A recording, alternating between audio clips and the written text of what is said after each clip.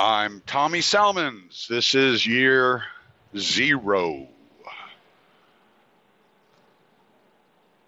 Good morning, happy listeners. I'm sure all of y'all are extremely happy. Right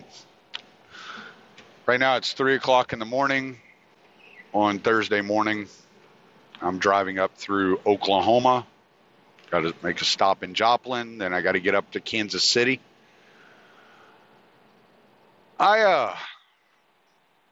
As you know, most of you know, I am a truck driver. I drive a truck as my day job.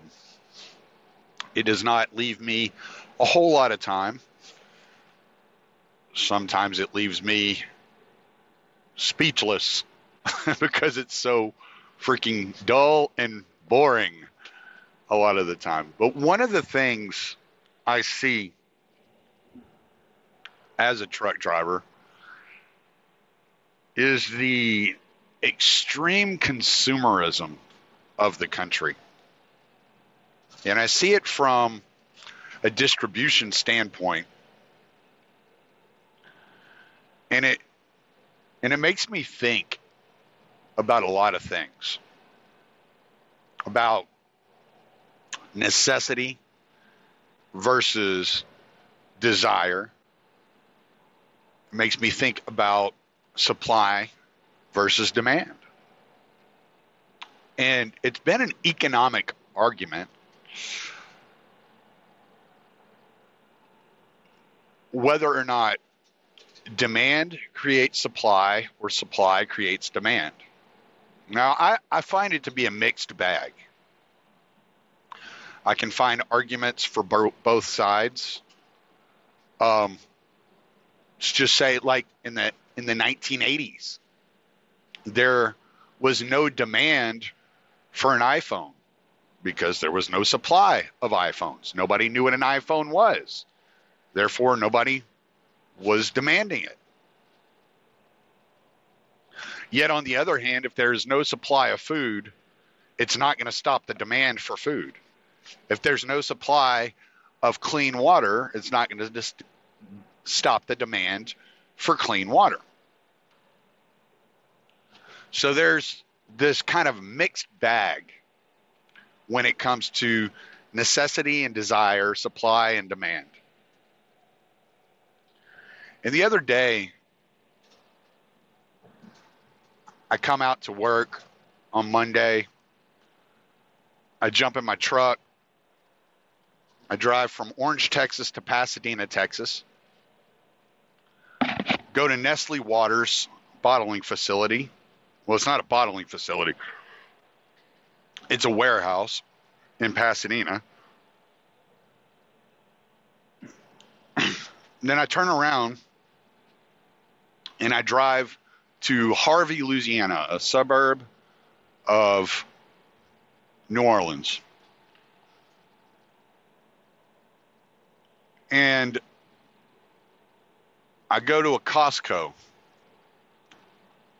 And I enter the Costco warehouse while they're unloading my truck. And I'm just sitting there looking around the warehouse. And I'm looking at this supply that they have. This supply of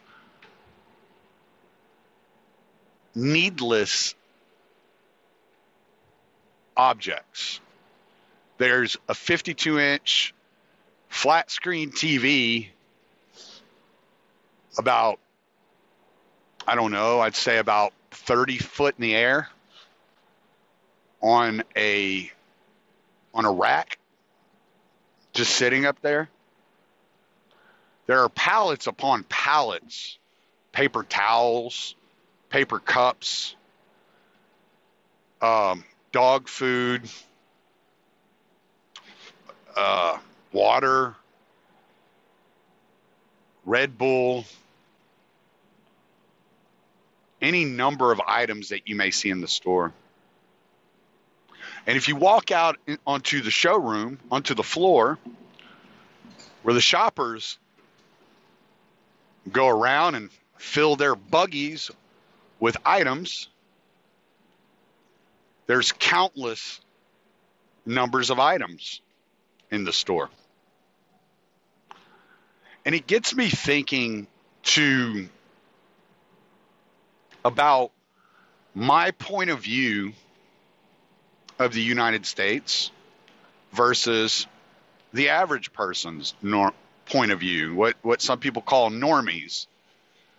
I find that to be pejorative, so I don't typically call people normies, because what's wrong with handling your own business and not really looking around at how other people are affected in a world that, especially the United States, it's so busy. It's 24/7, go, go, go. You ever been to a big city, you realize that there's no slowdown in traffic, really. You can drive around Houston at 3 o'clock in the morning. You get on 610 and you're going to see cars all around you. You're going to see trucks moving. There's freight everywhere.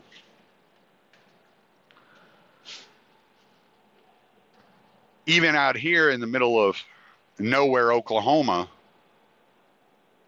I haven't gone 2 miles without seeing another truck carrying something, some load of some material in either direction.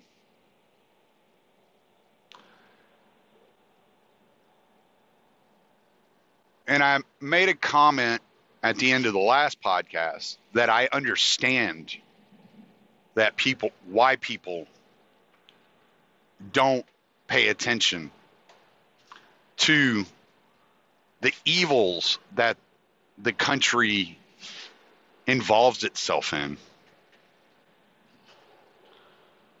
So I'm going to attempt to verbalize what I see as a huge disconnect between quote unquote normies and those of us that are quote unquote radicals. Now, I'm going to use the term conservative pretty loosely here. I'm okay. So let me clarify.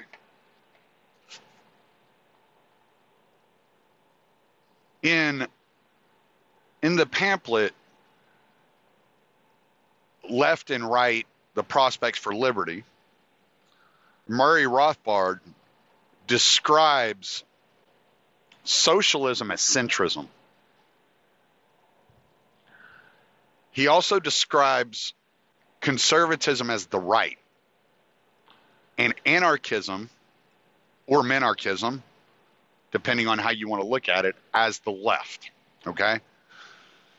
So what I'm doing is I'm conglomerating into the same mixed bag any person that is interested in preserving or growing government versus those of us that are looking to shrink or abolish government.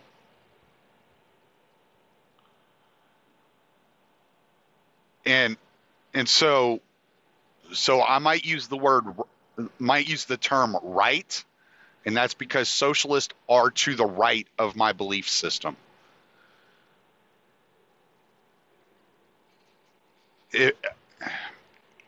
I know that doesn't make sense in modern political dialogue because everybody is considering either Democrats or progressives as the left, but they are to the right of me and to the right of people that are thinking along the lines that I'm thinking.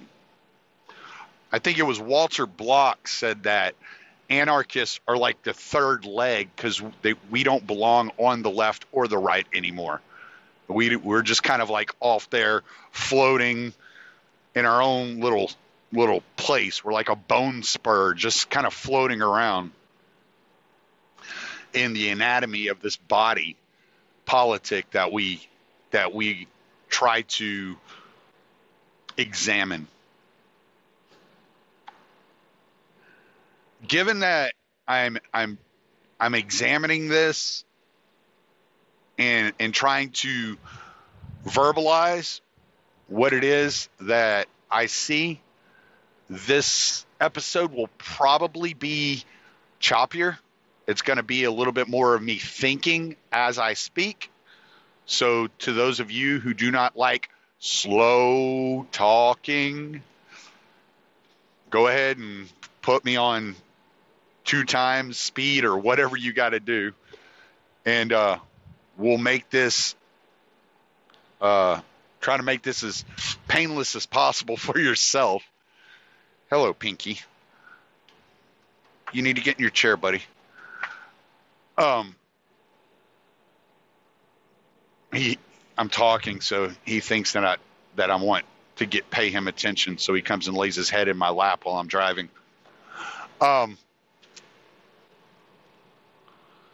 Anyway, back on track. Okay, let me see. All right, so to the right of anarchism is constitutionalism,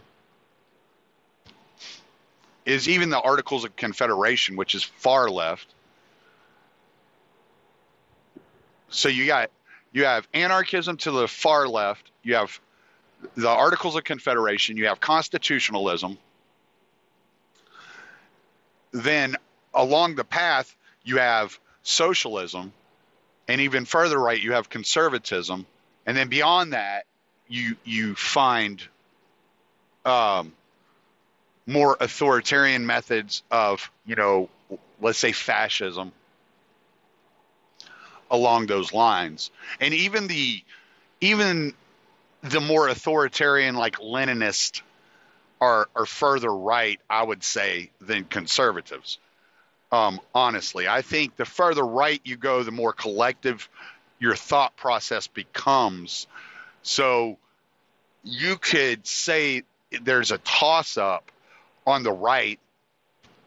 In my way of thinking, there's a toss-up to the right between conservatism and socialism. I don't see them as very far apart because they're both very interested in the general welfare, and they're both very interested in preserving power into the centralized organization. Now, there are mutualists and voluntarists and different flavors of anarchy that we can debate at some point and where they line up. But just for the cases of this conversation, for the basis of this conversation, we're going to move everything that is collectivist and centralized to the right. So the more centralized that things are, the further right we're going to be looking, right? So maybe a better term is to use the term centralized government in this conversation. But what I'm looking at is when I'm sitting in a Costco, or when I'm, as I am today, hauling around 44,000 pounds of Red Bull, I'm thinking, how do people continuously overlook the deaths that are caused by government and continuously either adhere to the status quo or promote even further centralization of government power? And it's almost it brings you back to an economic argument of incentive structures. So when these people's incentive structure is to go about their daily lives. And what is their daily lives? They consume. They're looking to consume. They're looking for the most comfort that they can possibly find in their daily lives. They go to the grocery store. Their shelves are full. They have a roof over their head. They have a job. They may have slowdowns at work, but they don't lose their job because they slow down. They might be an hourly employee that gets overtime, 6 months of the year, and 6 months of the year they're working 40 hours a week. Right? They might be sweeping floors rather than repairing a machine. They might be experiencing a slowdown in sales due to economic factors. They may not be able to afford to install a pool in their backyard. But what they understand and what the way that their mind is structured is their daily lives, their week in and week out lives are not negatively affected by the growth of government. They don't see the growth of government as a negative or as a necessary evil. They just view it as, in a realistic or a practical sense, it just is.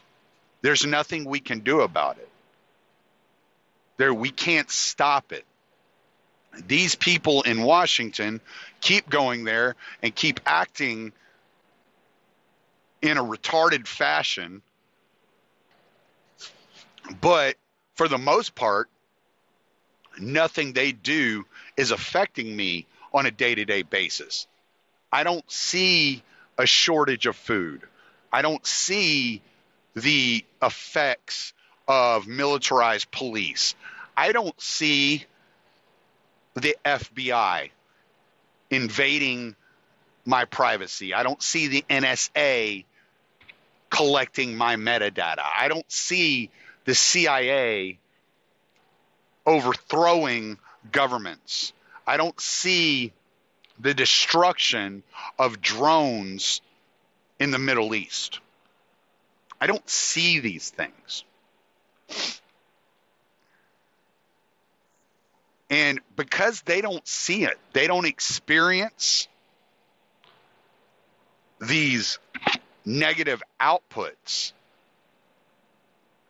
from the government, they don't care to engage in attempting to change the government. They see no reason to change the government. They view it as, well, those people are going to do what they're going to do. I have to take care of me. I can't be concerned and stressed out over the possibility that these people are going to do something corrupt or something evil. Our justice system will handle that. It's not for me to worry about. It's not for me to hold them to account. They don't know that I believe it was the head of the FBI, the head of the CIA is on record as saying that our job is not complete until all of everything the American people believe is false. They're not aware that the CIA was doing mind experiments using drugs and torture to control and to experiment on American citizens. They don't see the effects of the drug war. They don't see how arresting people for nonviolent offenses affects their lives until they do. And when they do, that's when they get engaged. Now, I don't wish these evils on anybody, but you have to understand, or I have to understand, I have to put myself in the position of an average guy. And I happen to have the benefit, which I'm sure everybody does, of having these conversations with people that just don't see it, have never seen it. They've never experienced it.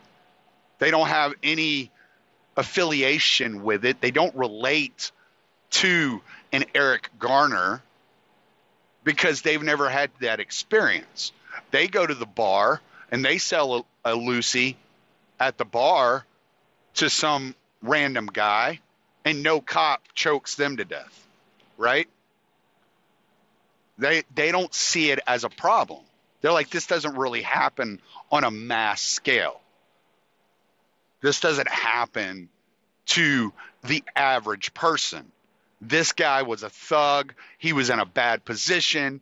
He shouldn't have been there. He shouldn't have been doing this. He shouldn't be the person he is, right?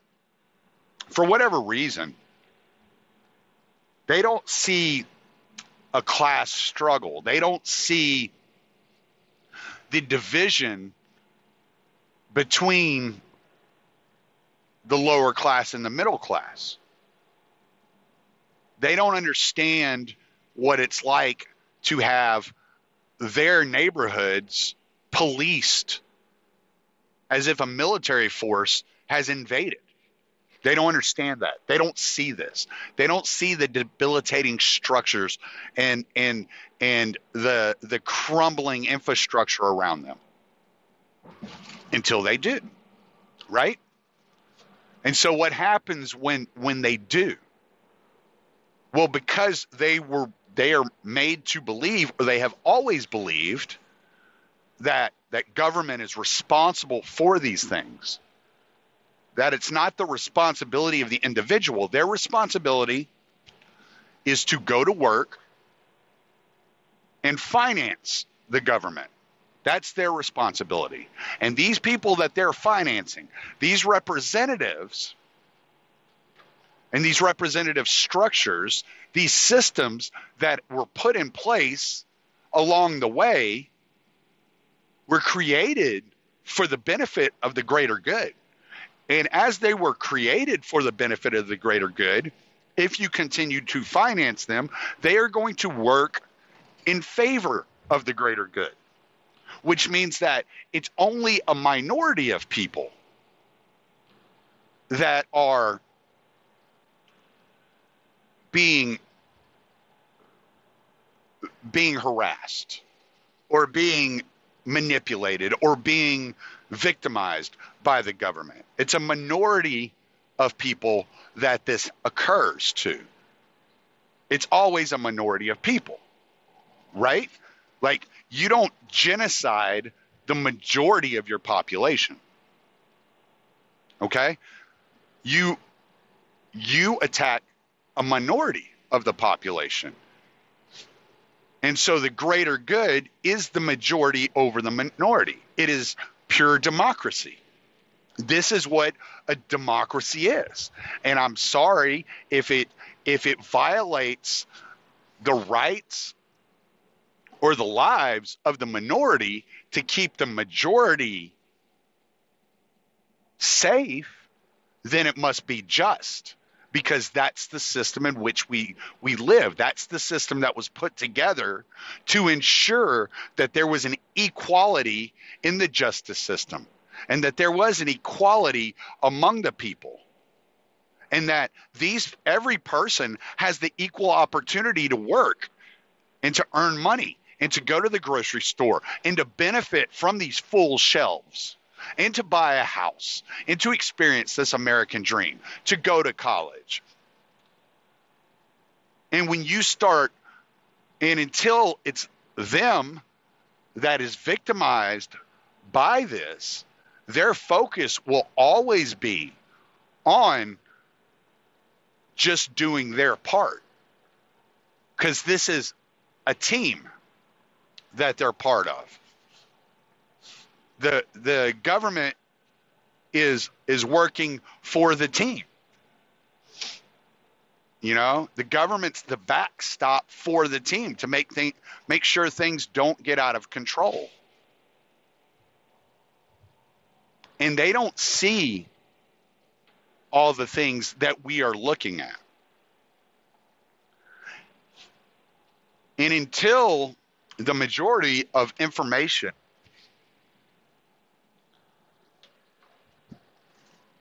that's being spread around opens their eyes, or until they're victimized by this system that's in place, they're not going to change their minds.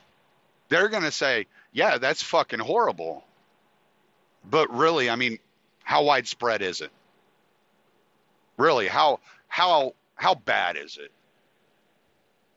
You can name names. You know, what was it? Stalin, I think it was Stalin who said that one death is a tragedy, but a million is a statistic. They see Eric Garner as a tragedy, not as a statistic. It's not the status quo. That's not the standard operating procedure. It's just a tragedy. And, you know, what are you going to do? What can you do? Hopefully it never happens again. And I don't know if there is a way that we can make a difference, make inroads in that position, except for continuing to spread information as best we can. But doing it in such a way that it doesn't come across as forceful, yet just informative.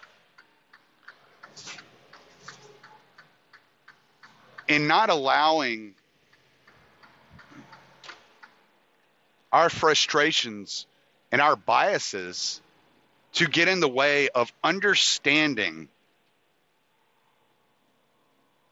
the status quo, those that continuously operate within the system, those that continue to promote the system, because they don't see it as an evil. They see it as a good or as a necessity. Because what does it mean to not have it? What evils are going to take place if it doesn't exist? Who's going to stop the bad guy? And who's going to ensure that our shelves are full?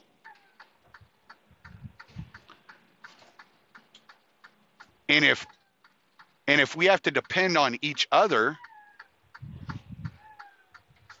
to create these full shelves, how will the nature of humanity react? Will human nature fall back to more barbaric times? Or will it be continue to act in a civilized manner? Does the status quo really hurt that bad? Because they don't see it in their lives. It's not their reality. So when examining these things, when communicating with these people, it's really hard to ensure that we're giving the proper information and giving them that piece of information that affects their psyche.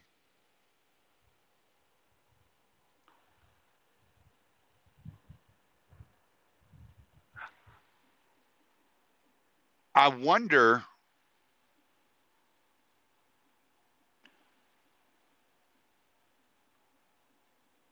I guess I fear more than anything.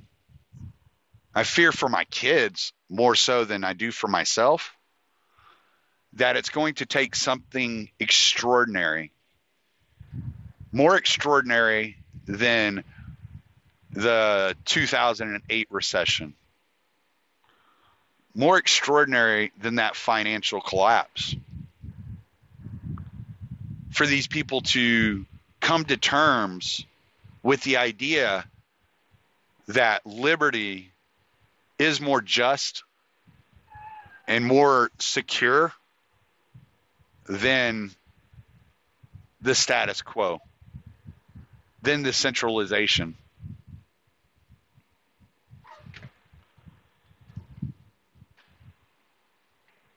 Maybe it's going to be a total collapse of the financial system, complete and utter destruction of life as we know it. Maybe it's going to take a famine of sorts.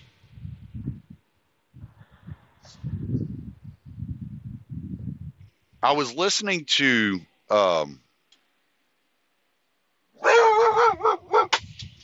that's all right, Pinky. I was listening to a podcast that a previous guest, Gord, had turned me on to the other day, The Fall of Civilizations. And they were talking about the fall of Britannia under Rome. And the guy who did the podcast, he referred to this as the British, I think he called it the British problem. And what he was saying was, when Rome was in charge of Britain, in I guess it was the second century, first century, second century, something like first century, I guess.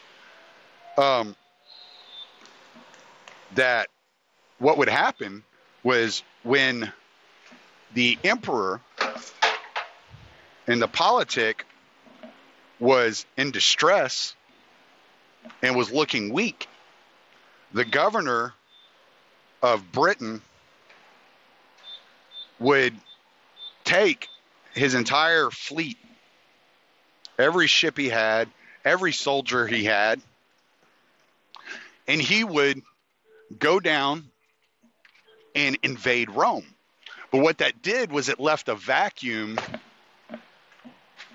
in Britain, for which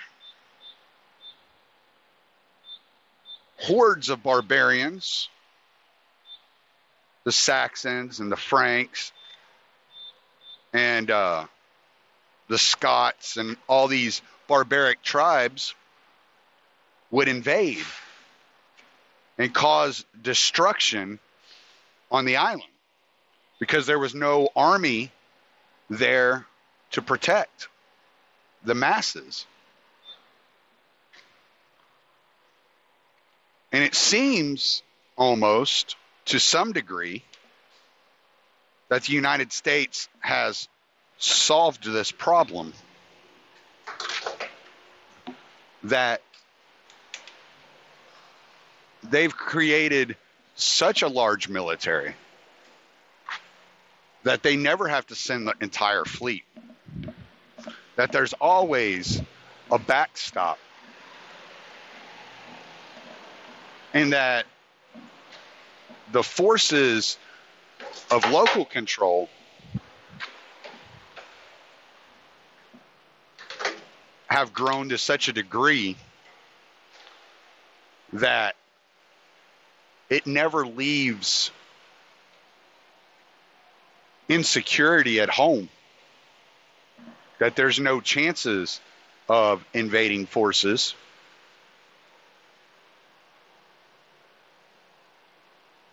And therefore,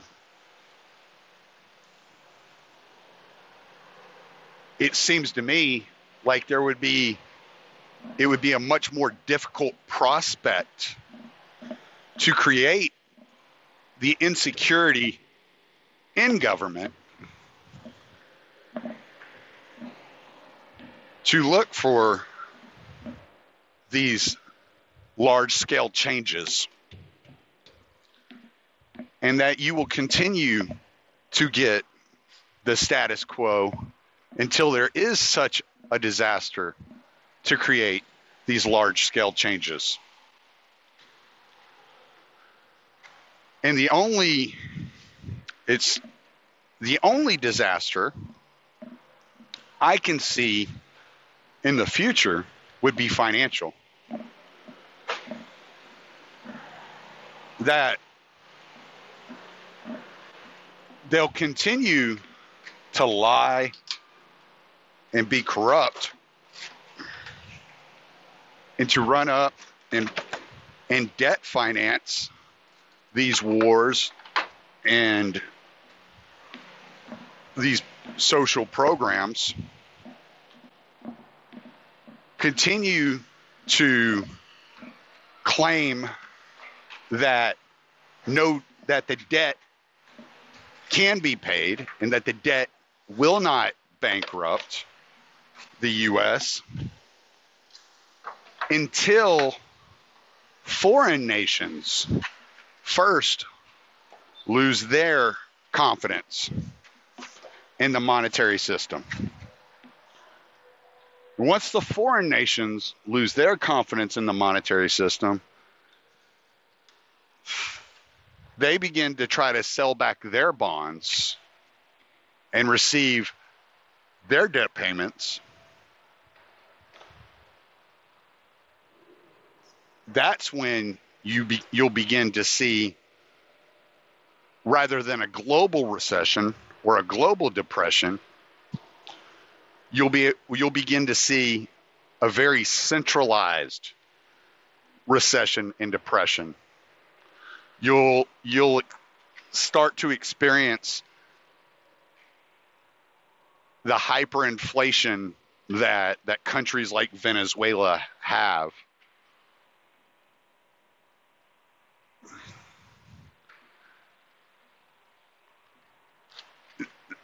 It also makes me wonder,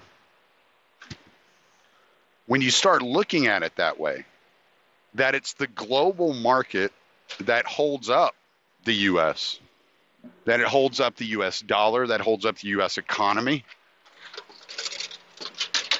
I begin to contemplate this idea of the New World Order as it was always advertised, and whether or not it can ever truly be defeated. I mean, as we've seen with Trump and Obama, and I bring Obama into this because I believe there was an aspect of Obama being elected, obviously, that was about his race. But there is this other aspect of Obama being elected, that he was an outsider. He was an unknown quantity. Nobody really knew who he was. People knew who Hillary Clinton was. And it's kind of like you saw the same thing in 2016 on the Democrat side too, because there was this Bernie Sanders character that just appeared. He was kind of an unknown quantity. And you had even libertarians and people that believe in free market were like, well, I mean, he's better than Hillary, you know? Or I like what he's saying about, you know, this. or I like what he's saying about that. And so there's this whole phenomenon happening right now where the excitement is around those that aren't status quo, that are unknown quantities. Tulsi Gabbard, I think the other lady's name was Marianne Williamson, Beto O'Rourke. You have these pockets of these unknowns that people are getting really excited about. And you see that like Biden is leading in the polls. But nobody's excited about Biden. Nobody's passionate about Biden. Biden is leading in the polls as a known quantity in such a way that it's like you start to realize all the chatter is around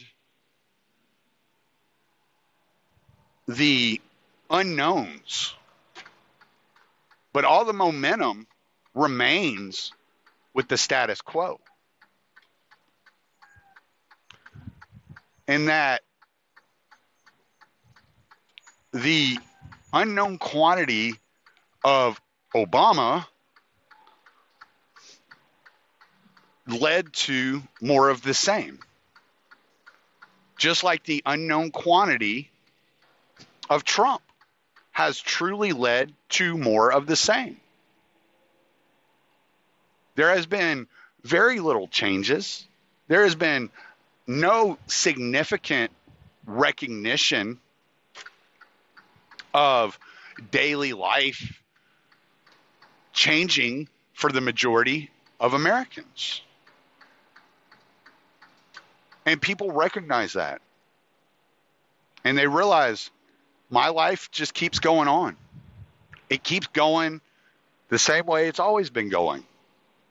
And the Federal Reserve has the monetary system under control. And the government are a bunch of corrupt assholes. But, yeah, they've always been a bunch of corrupt assholes. And my life's still going all right.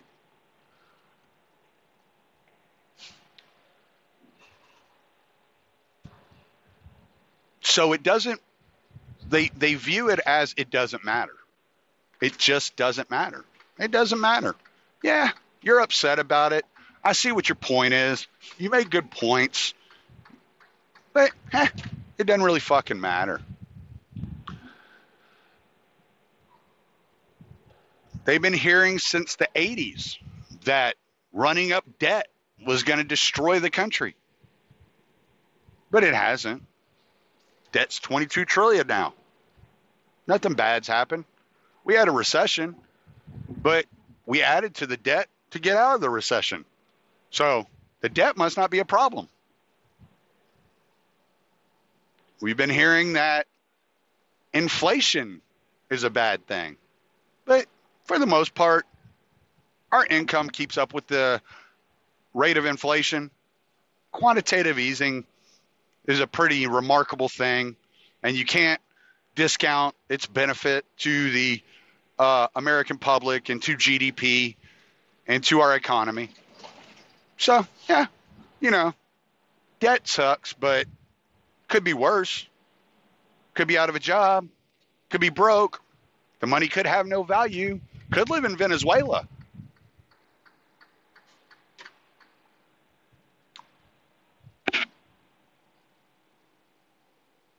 So the fear becomes, do we have to be on the verge of a mass famine, of a mass financial collapse, of our children's future being completely destroyed, of our grandchildren's future being completely destroyed, to have a come to Jesus moment on a mass scale? Because as long as half of the American people, if not more, are content with the system that's in place, there will be no changes. And all of us who say, well, just give us a plot of land and let us experiment, we'll just be shrugged off. Hey, you're a minority. What are you going to do about it? No. We're just going to keep doing what we do. We're just going to act like you don't even exist because your voice isn't big enough. Your influence isn't big enough. There's no reason to change anything. The status quo works just fine. Always has, always will. And you people are over exaggerating, or you're radicals, or revolutionaries. And we've seen what occurs whenever revolutionaries take charge of a country. So no, we're just gonna keep on keeping on, chugging right along until one day we're not. And that's the real fear. That's the reason I podcast. That's why I write. That's why I take the time out of this hectic fucking day that I deal with day in and day out to talk about the things that I talk about. It's because maybe I have an opportunity to reach somebody that maybe Pete can't reach. Now, Pete's audience is probably 20 times bigger than mine. Tom Wood's audience is 1,000 times bigger than mine. Scott Horton's audience is 1,000 times bigger than mine. But maybe I have that one piece, that one thought that opens a door, that just cracks the door just a little bit. Maybe.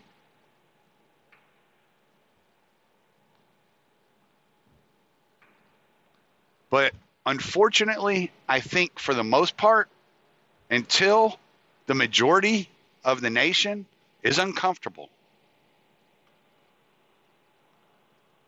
nothing's going to change. Until the majority of a state cries out for secession, nothing's going to change. And it's disconcerting. It's frustrating. It's irritating. And I don't like that thought because I don't like what it means for my kids. I don't like what it means for my grandchildren.